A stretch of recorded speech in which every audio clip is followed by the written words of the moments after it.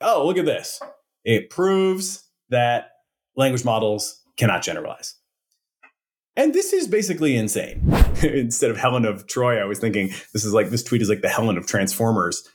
If we start to mislead or embrace pretty obviously wrong-headed conclusions about what is, it cannot be good for our downstream discourse of what should be done about it. The concern here is that this is a Trojan horse or a wedge into sort of a governing body that has the reputational credibility and then the legal ability to regulate who or who not can innovate.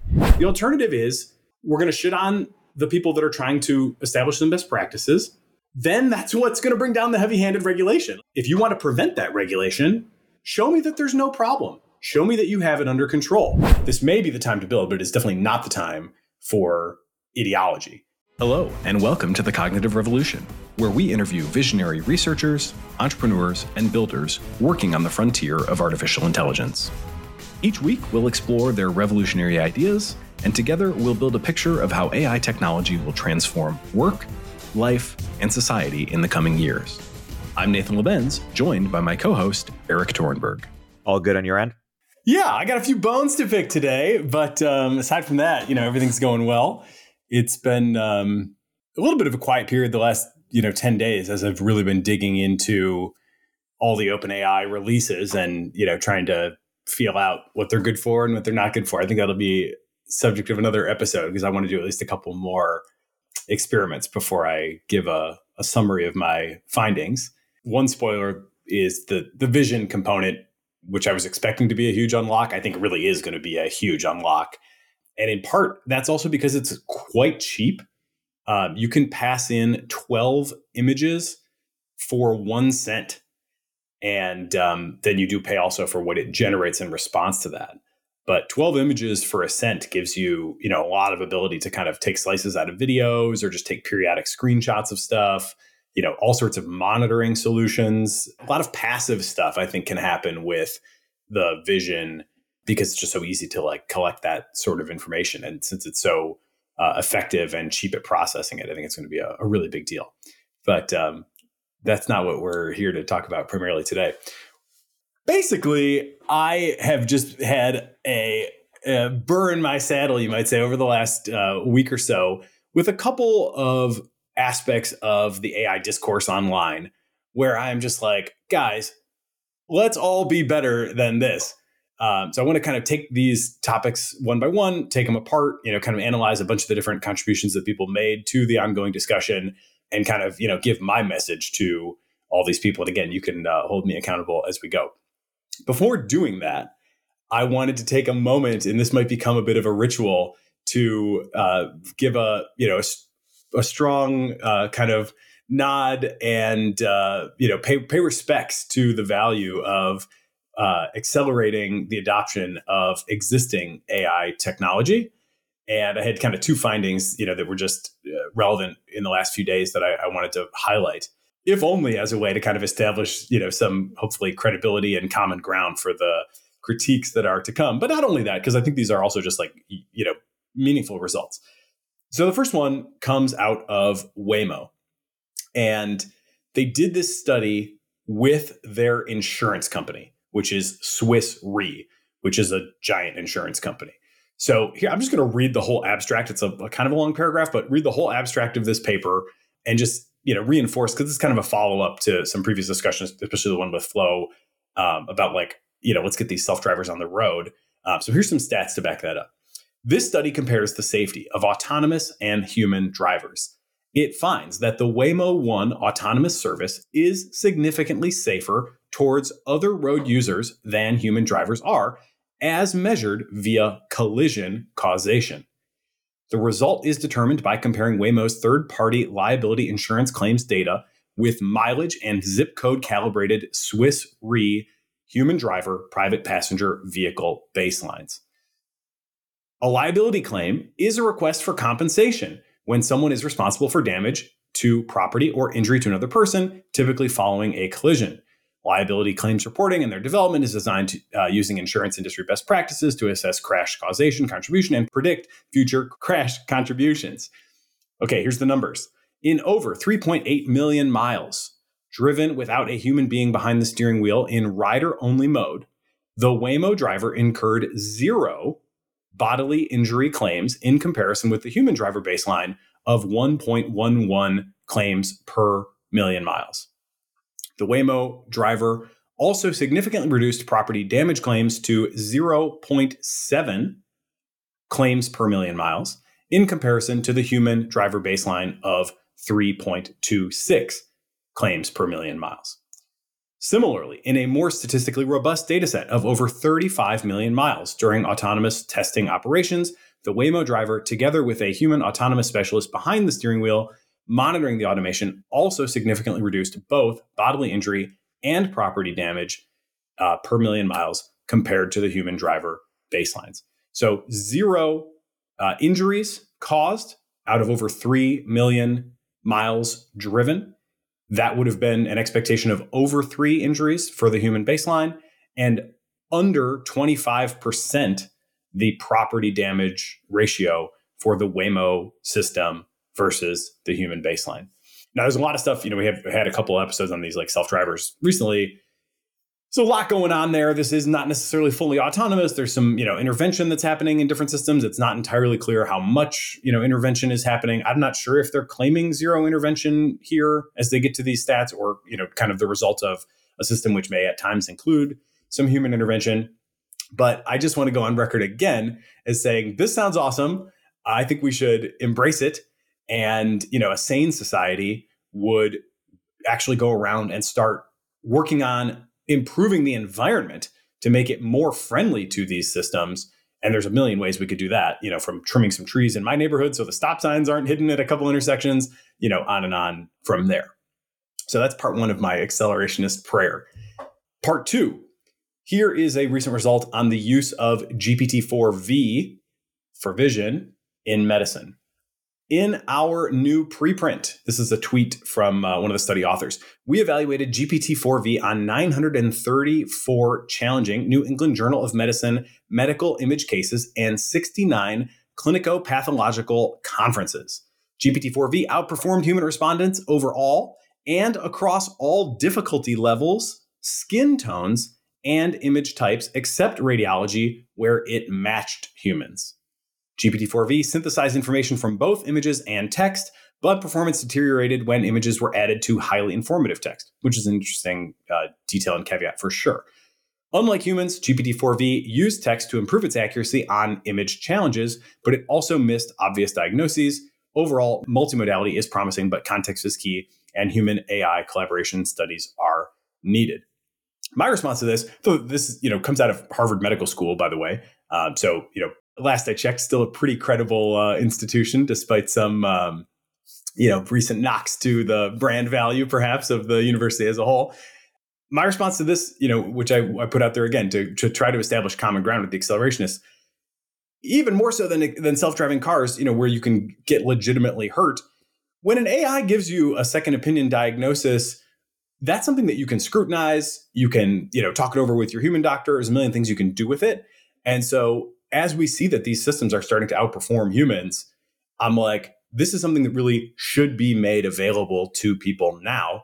And I say that, on an ethical kind of consequentialist outcomes oriented basis. I would even go a little farther than the study author there who says, more studies are needed. I'm like, hey, I would put this in the hands of people now. If you don't have a doctor, it sounds a hell of a lot better than not having a doctor. And if you do have a doctor, I think the second opinion and the discussion that might come from that, is probably clearly on net to the good. Will it make some obvious mistakes? Yes. Obviously, the human doctors, unfortunately, will too. Hopefully, they won't make the same obvious mistakes, because that's when real bad things would happen. But I would love to see, GPT-4V take more, you get more and more traction in a medical context, and definitely think people should be able to use it for that purpose. So that brings us to the close of part 1. Not expecting any major challenges there, but how did I do in terms of establishing my accelerationist bona fides? Yeah, I think you've done a good job. You've extended the olive branch, and now we wait with bated breath. All right, so we got 2 things that I really wanted to, and people who listen to this podcast, if you're listening to this, you're going to have seen some of this already on online, right? If you're on Twitter, you've seen this kind of thing. So the first thing was this paper that came out of Google DeepMind and became a sort of super viral thing where the notion was Google DeepMind research shows that LLMs can't generalize. This kind of thing, they fly off and they're reaching millions of people before can even kind of dig into the paper and figure out, well, what is this even actually talking about? So naturally, I'm a few days late by the time I get around to reading the thing and really understanding what's going on. But basically, I think this discourse was just totally misguided, took a very small study with a very sort of narrow and focused result, which is like a fine, line of inquiry and a fine, thing to publish, and kind of seized on one sentence of it, which I'll read, and blew it way out of proportion in a way that I think is like fundamentally misleading most of the people who are encountering, all the surrounding tweets. Just to get into a little bit like what this paper actually said. It's amazing because it's a very, very narrow and focused study. The actual title of the paper, for one thing, is Pre-training Data Mixtures Enable Narrow Model Selection Capabilities in Transformer Models. I think that framing right off the top is super interesting. The authors are talking about curating training data in order to enable certain behavior. But the result got flipped into, okay, if you set up your pre-training data in a certain way, then you may be able to control what the model can and can't do. That flipped to, LLMs can't generalize. And that is just not something that follows from this paper. And here's where I do think the authors kind of overstepped a bit. The key sentence that everybody's like highlighting and sharing around is, in the regimes studied, we find strong evidence that the model can perform model selection among pre-trained function classes during in-context learning at little extra statistical cost, but limited evidence that the model's in-context learning behavior is capable of generalizing beyond their pre-training data. And that's probably worth breaking down a little bit more. The idea of the model can perform model selection. That basically means that it can identify what kind of problem it is facing at a given moment in time and apply the right lessons learned from its training to that particular type of problem. In this case, it's so narrow, it's so toy. So they have two kinds of data that they feed into this language model that they train. One is points on a line. Can be any line, just draw a straight line, take some points out of it. That can be what the model is faced with. And then its job is to predict, so you have like XY coordinate, XY, XY, XY. You have these points that it's given. Now give it another X and it has to predict the Y. Basically, can it learn the function represented by these points? If they're all on a line, then the function is a line. Can it extrapolate and predict from a given X coordinate what the Y coordinate point on the line is going to be? The other task in the same data mix is just sine curves. So if you give it, some points from this sine curve and give it another X value, can it predict what that value is going to be given, that X coordinate, XY, XY, XY, XY, X, it has to predict the next Y. So it's the same task. And there's just two different kinds of functions that it's supposed to learn: straight lines and sine curves. And it has no trouble learning those and doing them well. What they then look at and say, here's where it kind of falls short is, what if we put those two things on top of each other? What if we take a combination, linear combination of a sine curve plus a line? And you can just imagine that as a sine curve that's gradually going up or a sine curve that's gradually going down, because that's what happens if you add a sine curve and a line together. And there they did find that it wasn't succeeding on that task. Going back to the title of the paper, pre-training data mixtures enable narrow model selection capabilities in transformer models. What they're saying is if you take these two kinds of things and you just train on those two kinds of things, then what we see at runtime is it can very effectively distinguish between those two kinds of things and do both. It will recognize which problem it's facing. And then additionally, when we tried overlaying those two problems at the same time, it wasn't really able to do it in the regimes studied. But everybody seems to have kind of blown again past this notion of like in the regime studied and is saying, oh, look at this. It proves that language models cannot generalize. And this is basically insane. Hey, we'll continue our interview in a moment after a word from our sponsors. If you're a startup founder or executive running a growing business, you know that as you scale, your systems break down and the cracks start to show. If this resonates with you, there are 3 numbers you need to know: 36,000, 25, and 1. 36,000. That's the number of businesses which have upgraded to NetSuite by Oracle. NetSuite is the #1 cloud financial system, streamline accounting, financial management, inventory, HR, and more. 25. NetSuite turns 25 this year. That's 25 years of helping businesses do more with less, close their books in days, not weeks, and drive down costs. 1, because your business is one of a kind, so you get a customized solution for all your KPIs in one efficient system with one source of truth. Manage risk, get reliable forecasts, and improve margins. Everything you need all in one place. Right now, download NetSuite's popular KPI checklist, designed to give you consistently excellent performance, absolutely free, at netsuite.com/cognitive. That's netsuite.com/cognitive to get your own KPI checklist. netsuite.com/cognitive. Omniki uses generative AI to enable you to launch hundreds of thousands of ad iterations that actually work, customized across all platforms with a click of a button. I believe in Omniki so much that I invested in it, and I recommend you use it too. Use CogRev to get a 10% discount. For one thing, this is not the kind of generalization that's really in question in the broader debates around like how powerful is AI going to get, and to what extent and how should it be regulated.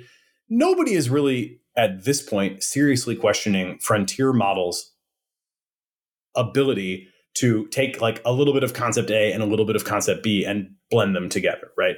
And we've all seen a bazillion of those examples where, you say, write a poem in the style of Shakespeare about, the 90s Jordan Bulls or whatever. And it's like, there probably isn't a lot out there. That's not something it's likely seen in exact combination in the training data. You can try all of these you want, and it can clearly do them. So it can clearly take like a problem of a certain structure and, a subject or a problem of another structure and find some meaningful combination of those and work with that. Like the frontier models can't. The little toy models that they designed in the study didn't. But clearly, just get your hands on ChatGPT, and you don't even need to pay for the $20 a month to see that these kinds of little of column A, little of column B combinations do clearly work. It's clearly within the capabilities that they have.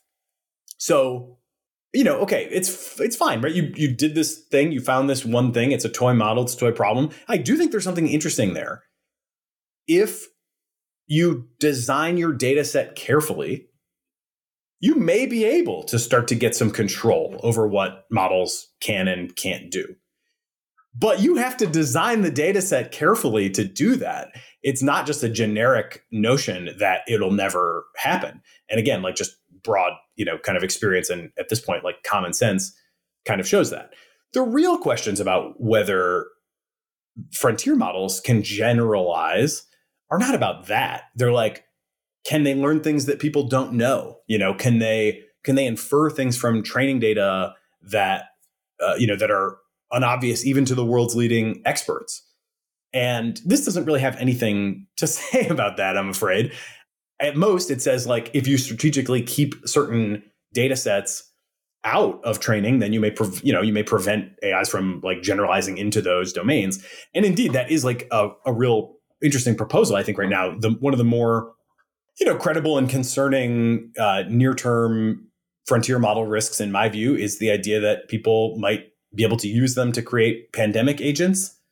And people would say, well, who would want to do that? And, look, there's a lot of crazy people out there for sure. If you give everybody, a sort of biochemistry and, virology expert, I think somebody is going to, in fact, use it for bad purposes. So there's a proposal that's like, okay, well, maybe we should just kind of exclude most academic virology from what language models are trained on. And, maybe we could still have some specialist ones that, the actual biologists use. But is that, a knowledge base that really everybody needs to have in their pocket? Or maybe, it should be a little bit more closely held. That is at this point, largely academic discussion. I don't even think the policy discussions, well, inner circle, think tank kind of policy discussions have gotten that far. I'm not sure that any actual, governmental policy discussions have quite reached that level of nuance yet. But, it's at least interesting. And this does support that something like that, is probably makes sense. If you didn't already think it made sense, which just on general priors, like it kind of always made sense. But this study certainly, gives a little bit of a bolster to that. But again, it's just a totally different kind of generalization that people are on the far doom case that people are really worried about than sort of the ability to like combine two somewhat different problem sets. Okay, that was all just discussion. Sure enough, somebody already reproduced this paper, and I want to give credit to this person, Samuel Muller, I believe. So this person in a collab notebook. So this is also a great example of how, some of these small things, hobbyists, individuals with literally no compute, but just like a little, ephemeral virtual machine in the Google cloud can reproduce some of these results. So this guy, Samuel Muller, goes out and does this and shares all the code, and it's all kind of open to look at.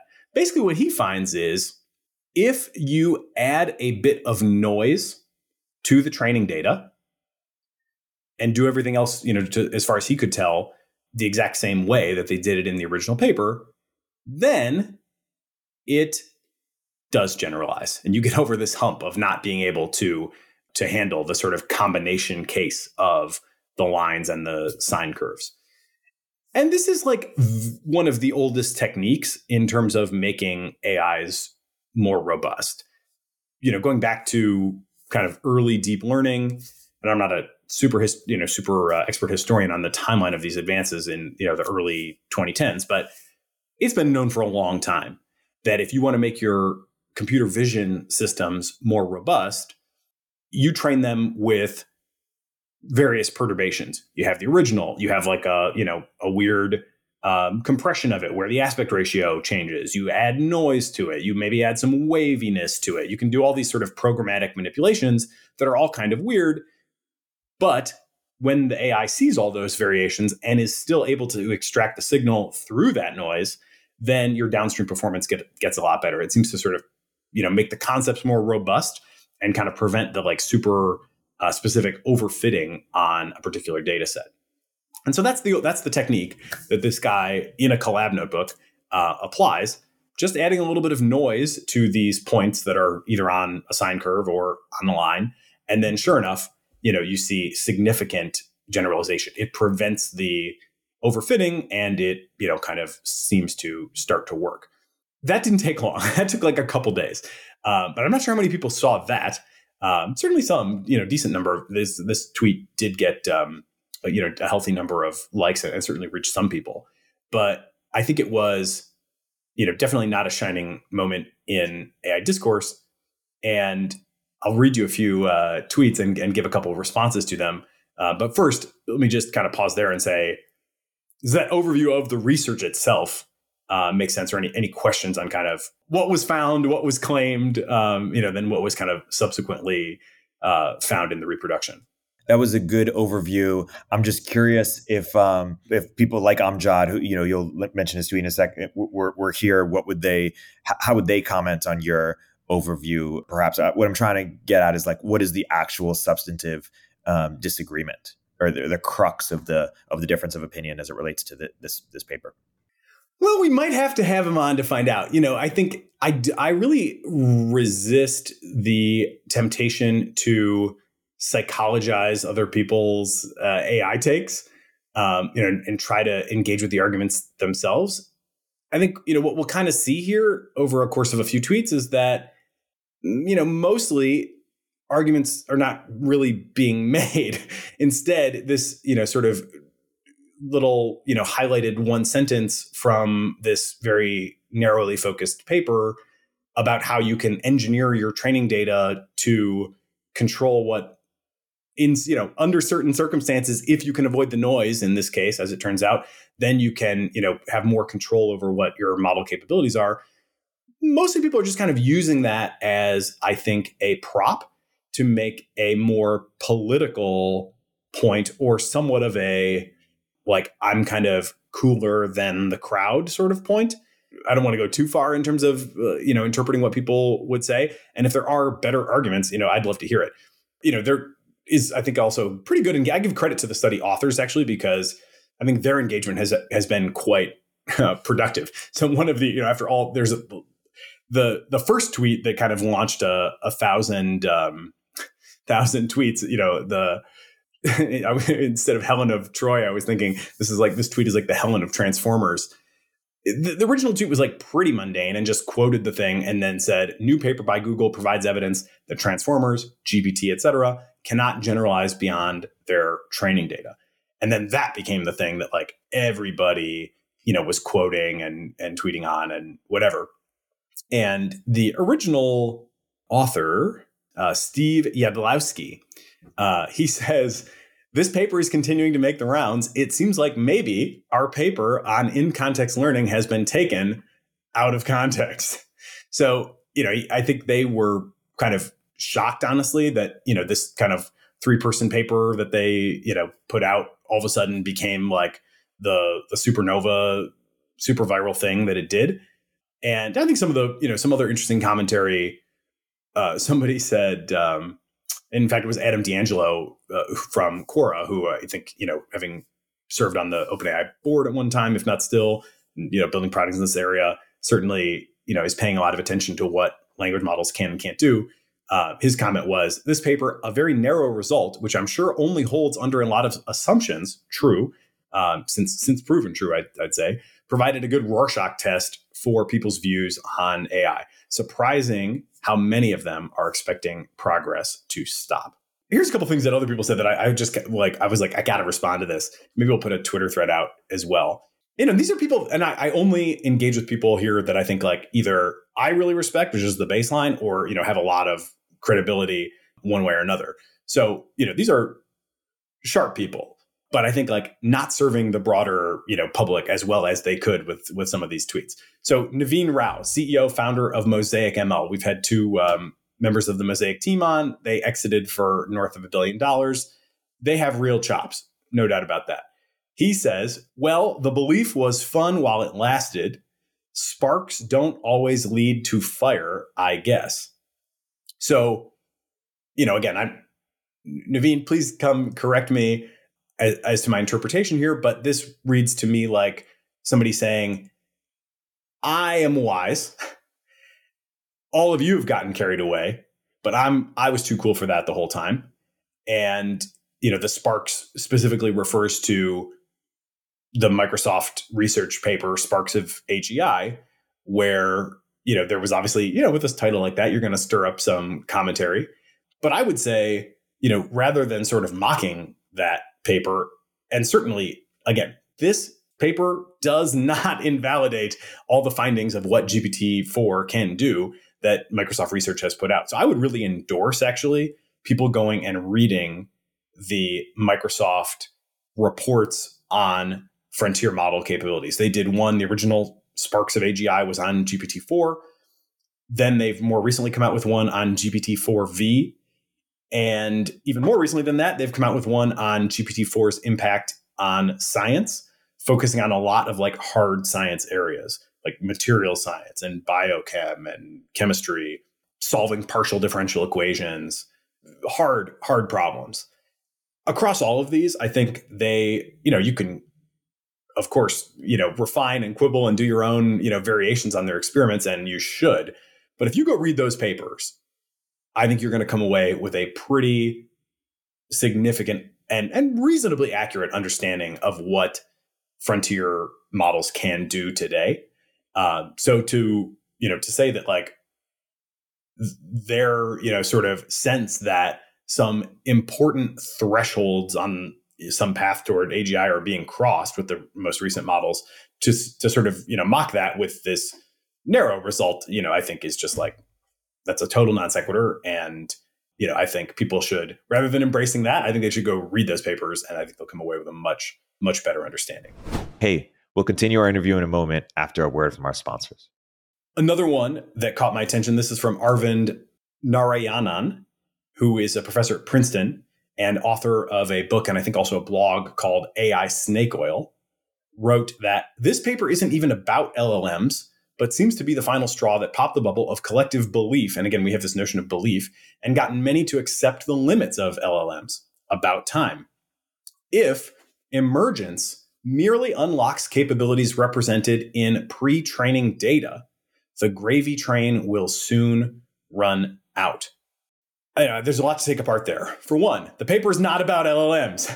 So, why we would be using this very small, kind of toy model line, and sign graph prediction research result already by the, again, with the add a little noise, and it does in fact generalize, and that's already out there. Why would we be using that as sort of a way to, shape our big picture beliefs about what the biggest and most powerful systems are capable of? Like, that just doesn't make sense. So I don't think anyone, should advocate for sort of extrapolating up from these like toy examples to worldview scale beliefs. That just seems like totally misguided. But the other thing that I think is even more important here is if emergence, and there's been a lot of, debate, what is emergence? Is it a mirage? Whatever. I would say probably the most interesting definition to me is capabilities that either come on very quickly or are just like highly unexpected relative to, kind of baseline performance. And we definitely have some examples of those. Another really interesting definition would be things that humans can't do. And we do have examples of those from all sorts of narrow AI systems, and even now, more recently, some from like GPT-4 type systems as well. But whatever definition you want to use for emergence, if emergence merely unlocks capabilities represented in pre-training data, the gravy train will soon run out. I don't think that's true at all.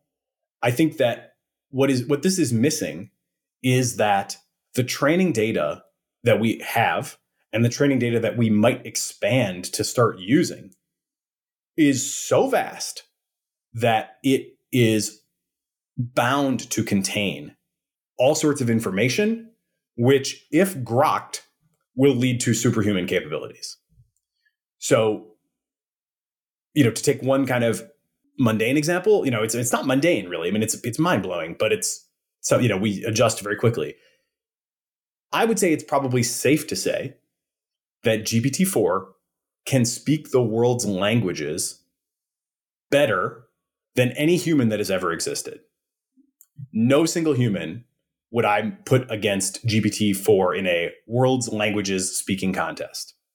Now, you could say, well, that's not surprising because all the languages are in the training data. Sure. But what else is in the training data that an AI might be able to pick up on that individual humans cannot do? I think one very obvious thing that is likely to start to happen, especially given the success we've seen in the multimodality with vision, is that people are going to start to throw other modalities into language models. Of course, this is already happening, but has it really been scaled up to the degree that it might? Not yet.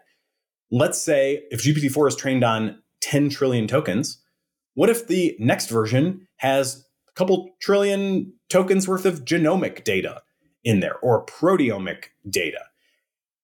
I don't think it's even hard to argue at this point, really, but it certainly wouldn't surprise me if the resulting models have capabilities that no humans have ever had.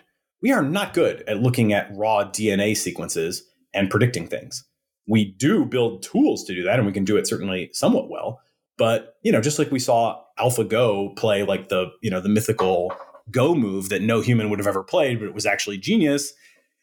I think there's probably that level of information in just a huge boatload of DNA data that, we haven't even built tools to work on just yet. And we have, there's just this week, again, I mean, the timelines are unbelievably short.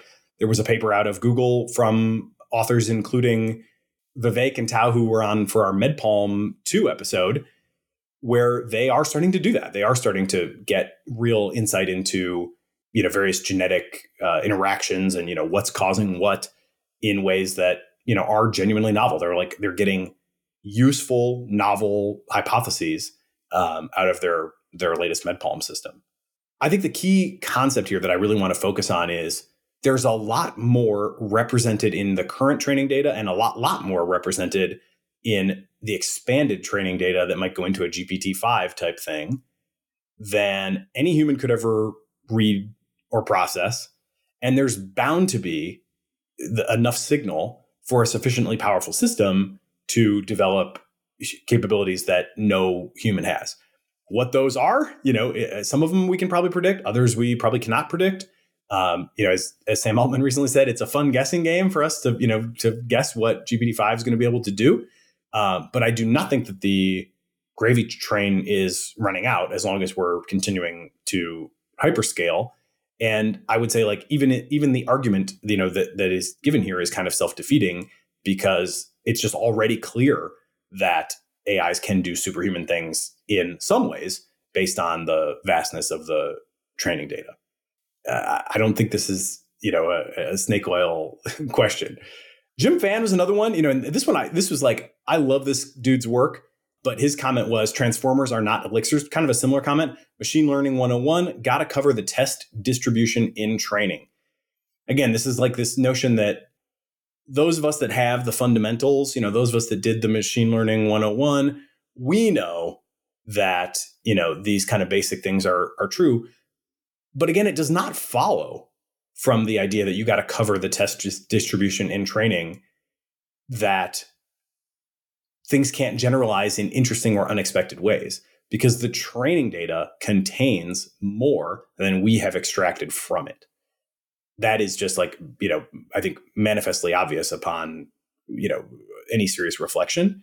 So, I hate to see this kind of stuff because I'm like, the worst thing, I think people can do is kind of confuse the public or leave people feeling like, hey, this isn't that big of a deal, or it's nothing to worry about, or it's nothing I need to, spend any of my time preparing for, when in fact, I think the exact opposite is true, and I want to see these thought leaders giving the broader public a clearer sense that these are going to be super powerful systems that they in all likelihood they already do have, and they are in all likelihood going to develop many more capabilities that no human has. And, just whatever little, nuanced, fine-grained research results we may find along the way, that big picture is already pretty clear. It can be an S-curve, and the top of that S-curve can still be higher than human. And this is where I kind of disagree with Amjad, or I would challenge his thinking. His comment was, and this is, again, you would struggle to find many companies that I'm a bigger fan of than Replit, and you can listen to our Replit episodes for confirmation of that. So, as CEO of Replit, I definitely have a tremendous amount of respect for everything that Amjad has built and accomplished. But his comment, I don't agree with. He comments, I came to this conclusion meaning, LLMs can't generalize beyond the training data, sometime last year. And it was a little sad because I wanted so hard to believe in LLM mysticism. And again, there's that belief concept, and that there was something there. And this, again, I'm like, I don't think that the question is mysticism or, a there, some that almost suggests that we're into some, debate about consciousness or subjective experience, or, is it a moral patient, something that we owe some responsibilities to. I mean, there's a lot of interesting questions there that kind of get evoked in my mind when I read, is there a there or not? All of that is super interesting, but it's kind of outside of the scope of a question of again, can the technology that we have already, and certainly at future scale, learn things that people don't know, develop capabilities that people don't have? It's obvious that the answer at this point is yes. And you don't need to appeal to any sort of mysticism to believe that. You just need to look at the systems that currently exist, look at what they can do that no individual human can do. And again, I'll just, language itself is a pretty good, starting point. I don't know why we would want to dismiss that point of view with mysticism. If I were to speculate, I would think it is kind of this whole thing is being kind of used as a prop for a more political debate around what should be done. But, I would really encourage everyone to separate their analysis of what is from what should be done about it. If we start to mislead or embrace pretty obviously wrong-headed conclusions about what is, it cannot be good for our downstream discourse of what should be done about it.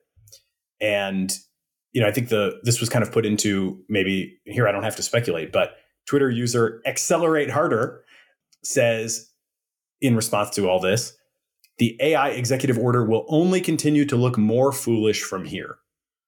And, I don't think that necessarily reflects everybody's point of view that I've kind of highlighted in this discussion so far. But I think it is kind of, a big part of where this is coming from. The idea that we don't want regulation. We know that. So if we know that, then we see any evidence that AI could be super strong or could get out of control as encouraging the regulation. So we want to downplay that. And if we do see, and you got to kind of grasp for it at this point, but if we do see evidence that AIs are not going to become super strong, or they're not, they won't ever, overtake humanity in key ways, then we really want to amplify that. And so I do think a lot of this was rushing to amplify this ultimately misleading statement about what is, as a way to promote a agenda about what should be done. And I would, really strongly encourage everyone to keep those things distinct in their minds. It's just honestly good intellectual hygiene, I would say, to do so. And also just, from an attitude standpoint, this label that I've given myself of the AI scout definitely is an homage to Julia Galef and her book, The Scout Mindset, where she contrasts, and maybe we should have her on to talk about this. She contrasts the scout mindset, which is really focused on what is true, what is really going on, against the soldier mindset, which is how can I advance my side in some intellectual or ideological conflict. And I just think, this may be the time to build, but it's definitely not the time for ideology. It really is a time to, these things are so confusing. The surface area is so vast.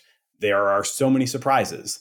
They are weird. I always kind of say they're more like alien intelligence than human intelligence, AI, alien intelligence. Keep all those things in mind. The scout mindset is the mindset that we need to have. And if there's any, kind of criticism blanket that I would put on this group, it's that's a little bit like soldier mindset. And that's not really what we need right now. Let me just quickly give some credit to people that I thought had good comments, and then we can move on to, I'll let you challenge me anywhere you like, and then we can move on to part two. Twitter user, I'm not sure if I'm saying his name right, but people will know him, Visacon V, says, quote, "Don't feel bad, GPT. Few humans can either," meaning few humans can extrapolate beyond their training data. I think that is actually a pretty profound point. There aren't that many Einstein level eureka moments where people are like, nobody's ever conceptualized this way before, but here I go. Most people are not doing that. It is super important when it happens. And, thus far, it largely has not been demonstrated by, even by the biggest and best language models. But it is notable that this is not, a general capability that we observe in people either, to go outside of, what we've seen or experienced in our lives. A couple kind of fairly generic comments. A guy named Eugene Vinitsky was the first I saw to say, people are drastically overreacting to this paper or just not reading it. That's another one where I'm like, yeah, guys, read the damn thing. People are retweeting and quote tweeting on these things so fast. At this point, I think we should all kind of take a breath and try to actually understand the research before commenting on it. Not too much to ask in my view. Ethan Mollick, I always find to be informative. I think his commentary on this was very good. Seems relevant that we are increasingly throwing all of human written and visual history into the training data. Exactly. It's like broken record, but you don't have to generalize beyond the training data if just generalizing to the training data is enough for superhuman capabilities. That's really kind of the key question. Are we going to see superhuman capabilities? I'm not saying we necessarily are, but we certainly know that if you understood everything that is in the training data, you would be superhuman. So, will they get there? Maybe, maybe not. But it's not going to be because the training data doesn't have more to tell us than we've already been able to glean from it. Meg Mitchell, I also thought had a pretty interesting and kind of nuanced comment that was interpreting the paper the right way. And she's definitely somebody, I've disagreed with on kind of the importance of tail risks. She tends to focus much more on, near term, immediate harms, biases, all of which I do think are important too. But historically with her, it's been this kind of like, don't worry about the big problems. Those are all fake. It's the small now problems that are important. I would say, broaden your view and take both into account. But I did think her take on this was quite sharp. She said, if this is reproducible for LLMs, huge if, for one thing, then if you care about the safety of AI systems, it's another reason why we need to measure data with at least the same scientific rigor as we use to evaluate models. By understanding the data, we can understand what the model may do. And that really is the spirit that the original research was in. If we can, engineer a data set, then we can, potentially find these, kind of mixtures of, and maybe we can even sort of start to begin to define what the boundaries will be of what something can do. I think in view of the noise result, it's like very hard to take all the noise out. It's easy to take to modulate noise when you're like predicting graphs and, love straight lines and sine curves. There really is no path to take the noise out of high scale, training data sets. So I don't think there is a way in which this really will generalize to large scale LLMs, but at least think, that framing is the right framing. And then finally, I want to highlight Lee Sharkey, who's one of the founders of Apollo Research. This is a new red team organization that recently put out some research on creating certain conditions under which GPT-4 would deceive its user, which is something that I never experienced as a GPT-4 red teamer. But I want to read their stuff a little bit more closely, and it will probably be the subject of a future episode. That is a key question in my mind. Does the AI start to deceive its user? But he said, the reactions to this are insane. It's amazing to watch people deny something blatantly true that is right in front of their eyes. Of course, GPT can generalize, literally just say anything new that it can't have seen in the training data, and you'll see. So that's Lee Sharkey. Definitely, some interesting research coming out of that group. And I thought sharp analysis on this particular point. So follow Lee Sharkey on Twitter. Here's where we kind of start to turn a little bit more toward the policy discussion. And I would say a little bit because, again, it's all kind of implicit. And, we're not yet talking about an actual policy proposal, let alone a policy, let alone a regulation, let alone a law. What we're talking about in part two is one person and a number of kind of co-signers who posted about some voluntary responsible AI commitments. The person, and again, probably everybody's seen this tweet at this point, if only for the retweets. Apologies if I'm not saying the name correctly. Himmat Taneja. So he posts on Twitter, today, 35 plus VC firms with another 15 plus companies representing hundreds of billions in capital have signed the voluntary responsible AI commitments from Responsible Labs, the nonprofit I co-founded. There are some notable companies and names in here. Probably the biggest company in the original tweet is Inflection. Big funds include SoftBank, include General Catalyst, include Insight Partners, Intel Capital, IVP, Lux Capital. One former guest, which is Arthur AI, also was on the list. So, it's not a huge list, but, there's definitely some notable participants. And here's the 5 commitments that they have voluntarily made. 1, a general commitment to responsible AI, including internal governance. 2, appropriate transparency and documentation. 3, risk and benefit forecasting.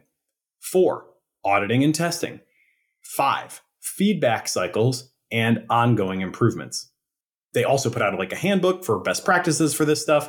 And here's the part that I thought kind of was the clearest articulation of the argument. It's kind of a long post, but here's my highlight. We strongly believe in the power of AI to transform our world for the better.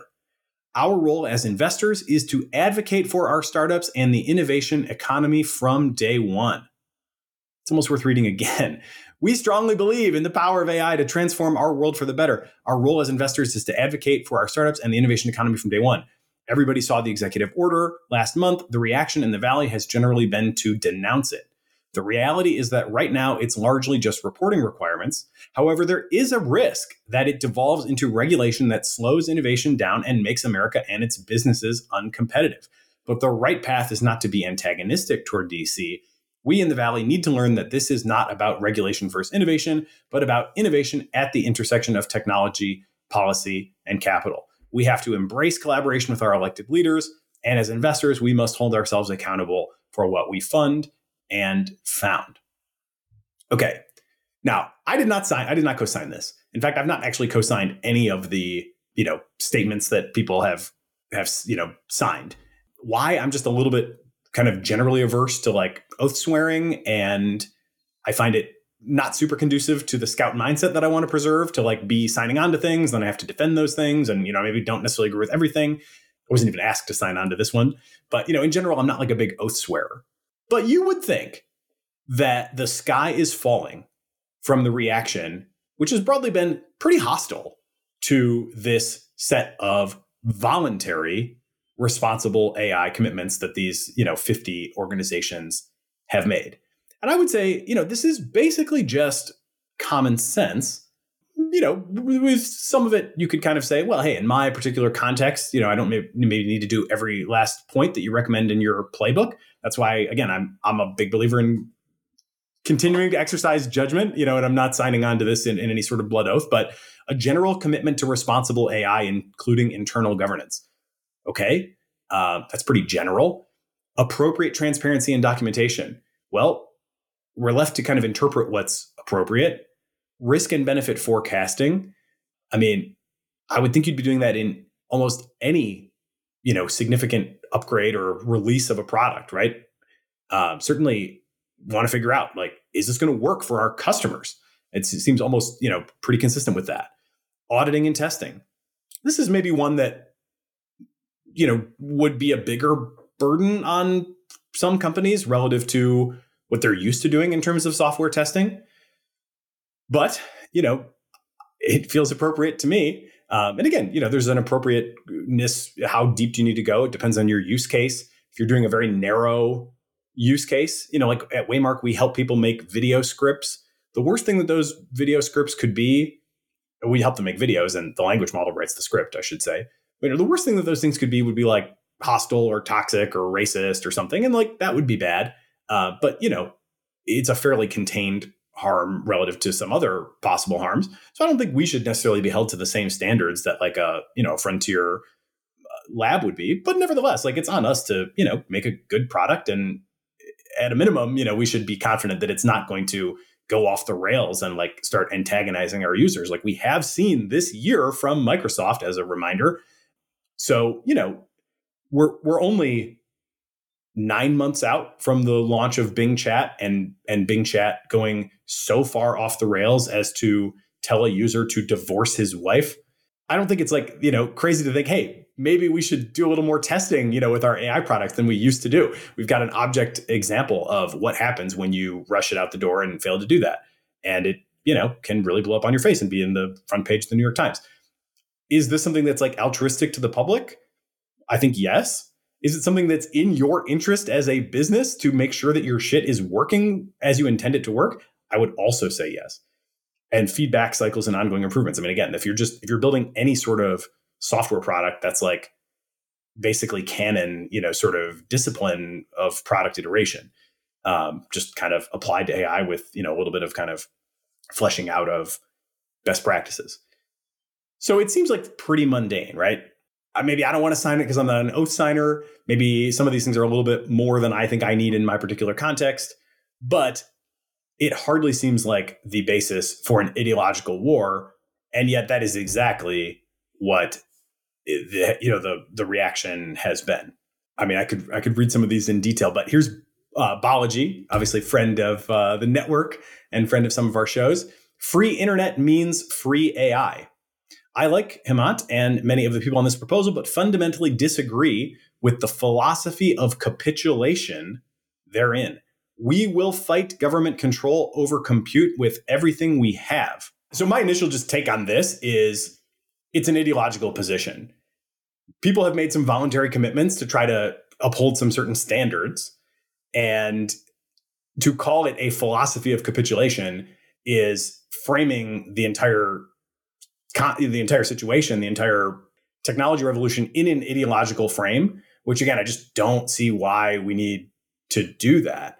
I anticipate some of what I think, the concerns are, but let's hear them from you first, and then I'll, give my reaction to that.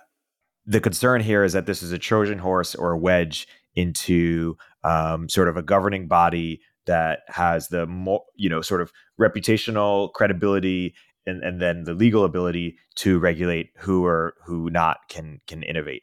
And we saw a lot of these players who were complaining saw what happened with social media over the past decade, where the people who were building the social media companies were very contrite. They were very apologetic. They were very naive. And as a result, they got absolutely dominated by sort of regulatory bodies on the censorship front. And they lost the sort of credibility war. They lost the moral war. And it's because they were very reasonable in the same way that this note that Haman has is very reasonable. But the enemies of social media companies were not so reasonable, right? New York Times calls itself the literal truth, right? It doesn't do as much introspection as Facebook does, or let itself get regulated in the same way. And in a vacuum, things like this are very credible, or very reasonable. The concern is what are the implications of it and what they can be used to do.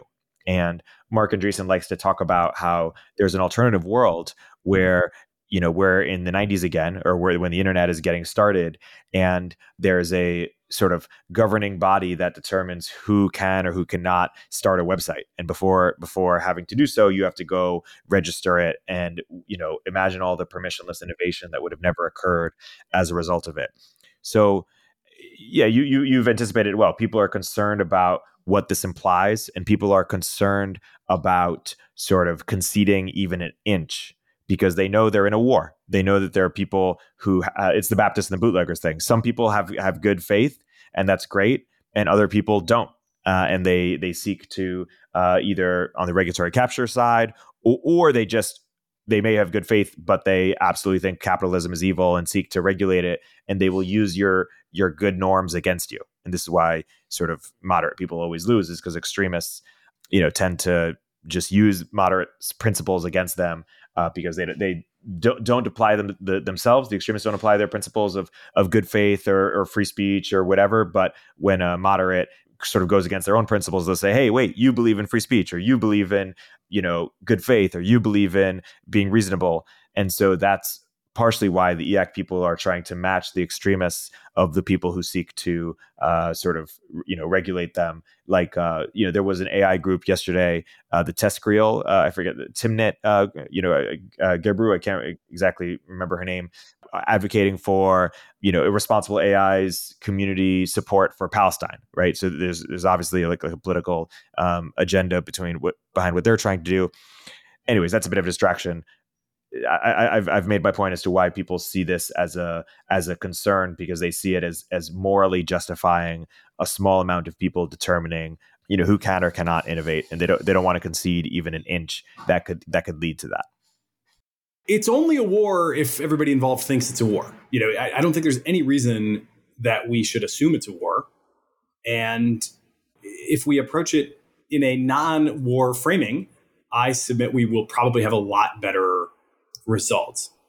It's comical and it's kind of don't look up-ish, but like if you imagine an actual alien life form showing up on Earth and dropping in on us, one would hope that we would come together first, and try to figure out, what is this thing? Are they coming in peace or not? What capabilities do they have that we don't have? Is this something we, are going to benefit from? Is this something that we are going to be harmed by? Is it a weird, combination of that? It might happen the same way that it might be, our response to literal aliens might be like immediately polarized.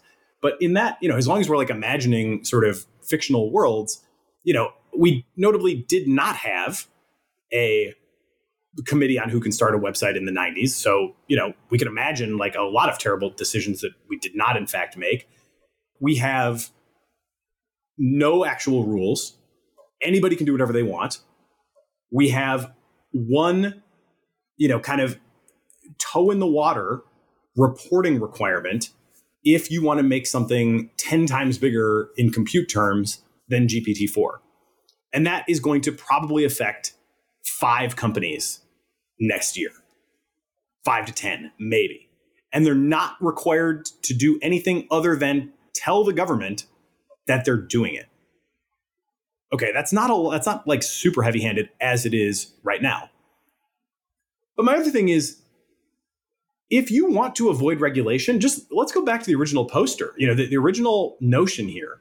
It's our role to advocate for startups and the innovation economy from day one. There is a risk that this will devolve into regulation that slows innovation down and makes America and its businesses uncompetitive.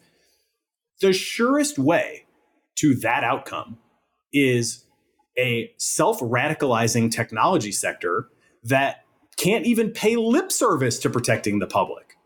All these people have done is said, we have some best practices for how we're going to build AI products. And they have been absolutely shit on by the technology industry at large. And nobody is sympathetic to that. The people are not with the technology sector on this. Every survey, and there are dozens at this point, that look at the public perception of AI, the public wants government action on this. This is, by the way, across parties too. This is not like inherently a partisan issue. Neither, like the Republican voter in today's world is not like super favorable to big tech. And the Democrats maybe are in some ways on like certain censorship questions, but they're not when it comes to like concentration of power questions. So like nobody is really on big tech's side here. Neither party nor the public are sympathetic to the view that we should just not even try to like do a good job. And what is the alternative to this? The alternative is we're going to shit on the people that are trying to establish some best practices. And then that's what's going to bring down the heavy-handed regulation. Like it seems if you want to prevent that regulation, show me that there's no problem. Show me that you have it under control, right? I mean, social media, whatever, that's super complicated. I wouldn't claim expertise in like what social media companies should or shouldn't have done, or, whether they could have done better. Clearly, they could have done better on some things, many things along the way. You're not going to scale to every country in the world and 3 billion, monthly users without some issues.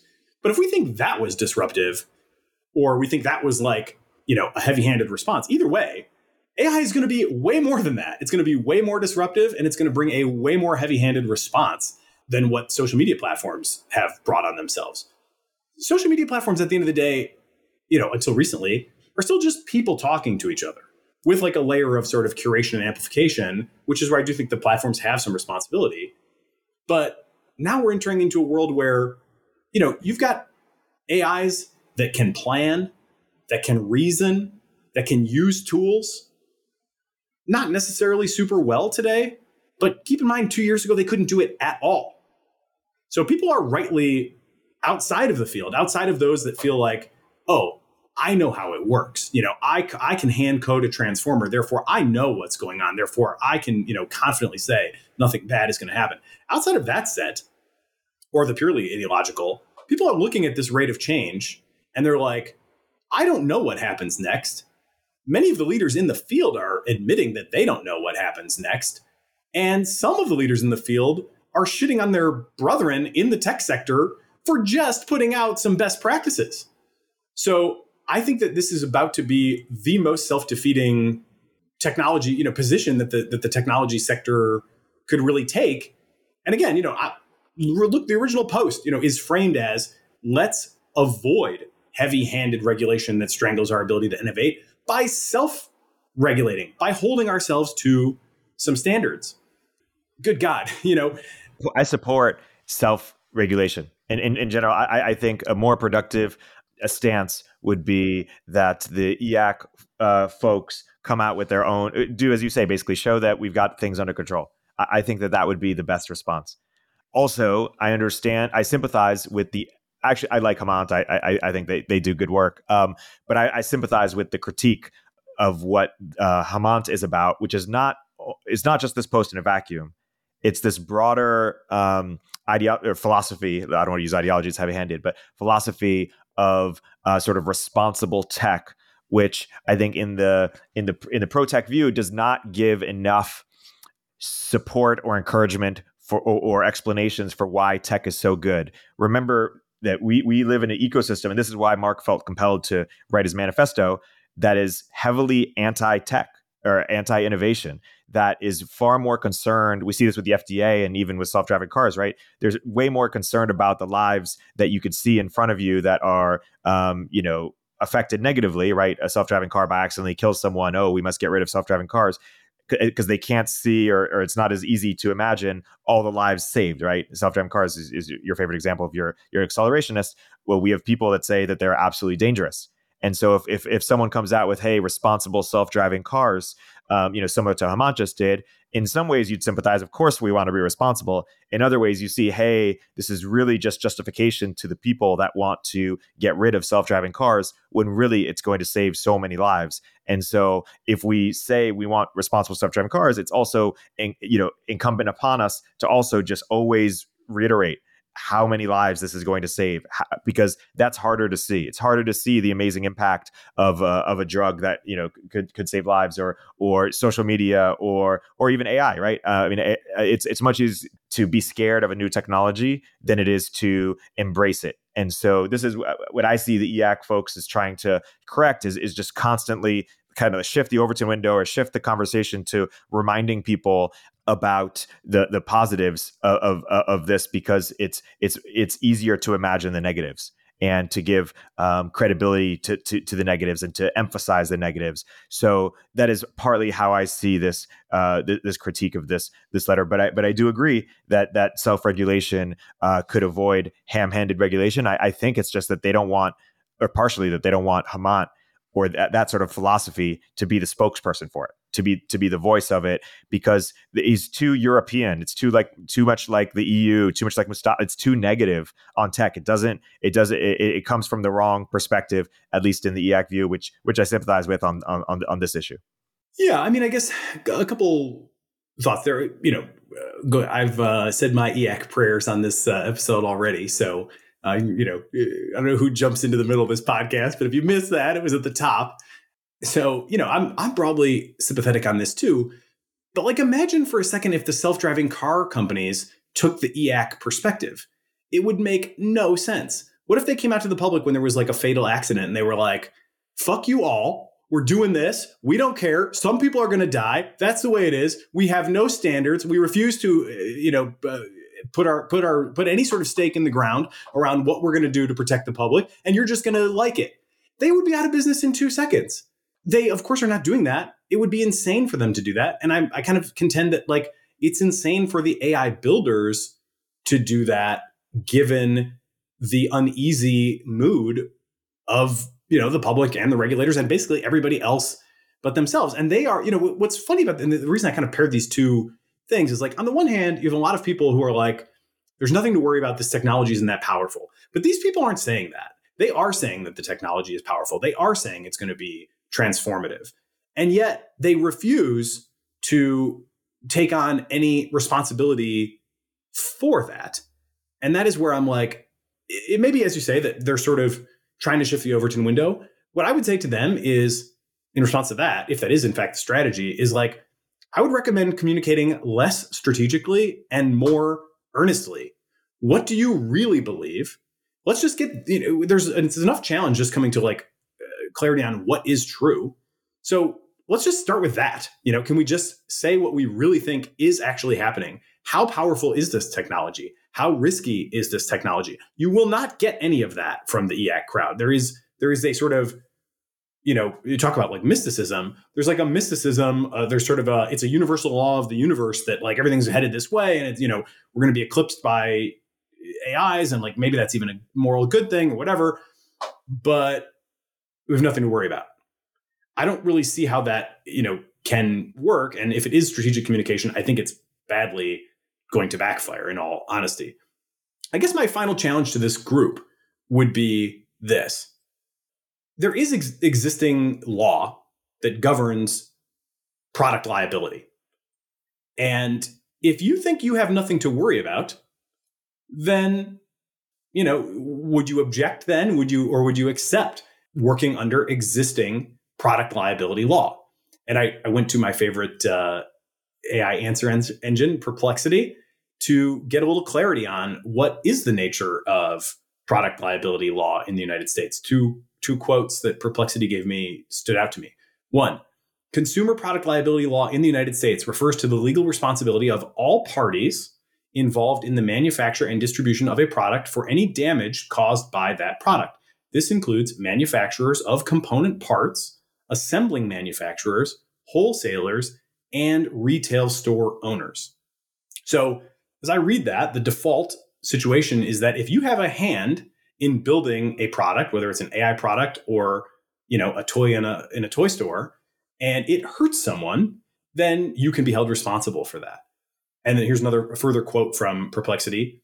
In a product liability case, the law requires that a manufacturer exercise a standard of care that is reasonable for those who are experts in manufacturing similar products, which I think is pretty interesting, because what I kind of see as happening here, and what I hope really does happen, is that there is a industry-driven race to the top. Race to the top is, I think, a phrase that, obviously it's been coined in many different contexts, but Anthropic, I think, has kind of led with this notion of, we want to create a race to the top. We want to demonstrate that it is possible to build frontier technology, build a successful business on that technology, and have the highest safety and ethical standards in the game. And they've obviously done quite well on that front so far. With this new set of standards, it does sort of create not a law that you must follow some rule, but it does start to create, if these expert standards were to become acknowledged, it does create the potential for liability. So I'm kind of like, maybe that is some of the motivation for why people would be so against this, because if it can be dismissed, or if it can be prevented from being understood as a reasonable standard for experts in manufacturing similar products, then we don't have to worry about liability. But again, I would invite anyone, whether it's Beth Bezos or Jeremy Howard or Martin Shkreli or Martin Casado, former guest from A16, if he wants to come back, or Steven Sinofsky, who compares this to he gives that 90s scenario of, geez, imagine if this prevailed when databases were invented. Look, dude, a database is an inert tool. The AI, it can plan, it can reason, it can use tools. Again, maybe not that well yet, but 2 years ago couldn't do it at all. I would invite anybody to come on and tell me why, if they really want to defend this view, why there should not be product liability in AI products, especially if we have nothing to worry about. I agree with you that the current approach of kind of being more about vibes than concrete arguments, or not, sort of putting a stake in the ground, as you mentioned, or just kind of being somewhat laissez-faire, is not as effective as I think it could be, or not as reassuring to people who would otherwise be supporters. And maybe you're in that camp, given your accelerationist bona fides, as you established earlier in the episode.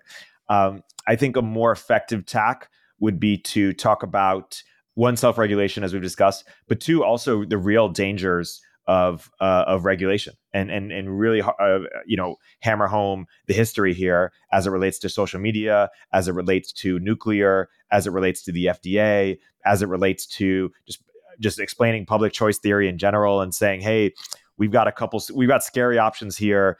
We think this path is the least scary. We're going to make it as comforting as possible, as encouraging as possible.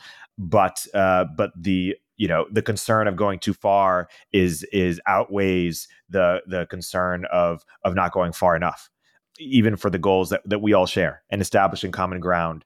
I think that would be in a more effective path, or a more reassuring path. And I'd love to have Beth or any of the people you mentioned. They're friends. They're great people in my book. Let's continue the conversation. I think this was a good opening volley. Love it. Well, it's always a pleasure. Let's resist the temptation to polarize the discourse prematurely. And I'm all for painting a positive future, but I really think there is a bubble in which a lot of these folks are operating, in which they are kind of missing the fact that the public is not with them on this. The public needs reassurance, and the elected leaders will be doing the public's, bidding. They will be following the public will if they come down in a heavy-handed way. So don't invite it. I don't want that either. I'm an AI application developer. I don't want to have a bunch of stupid bullshit reporting requirements put on me when I'd use, 10 orders of magnitude less compute than OpenAI does. Nobody wants that. I don't want to have to click, another stupid, GDPR banner every time I want to use an AI product.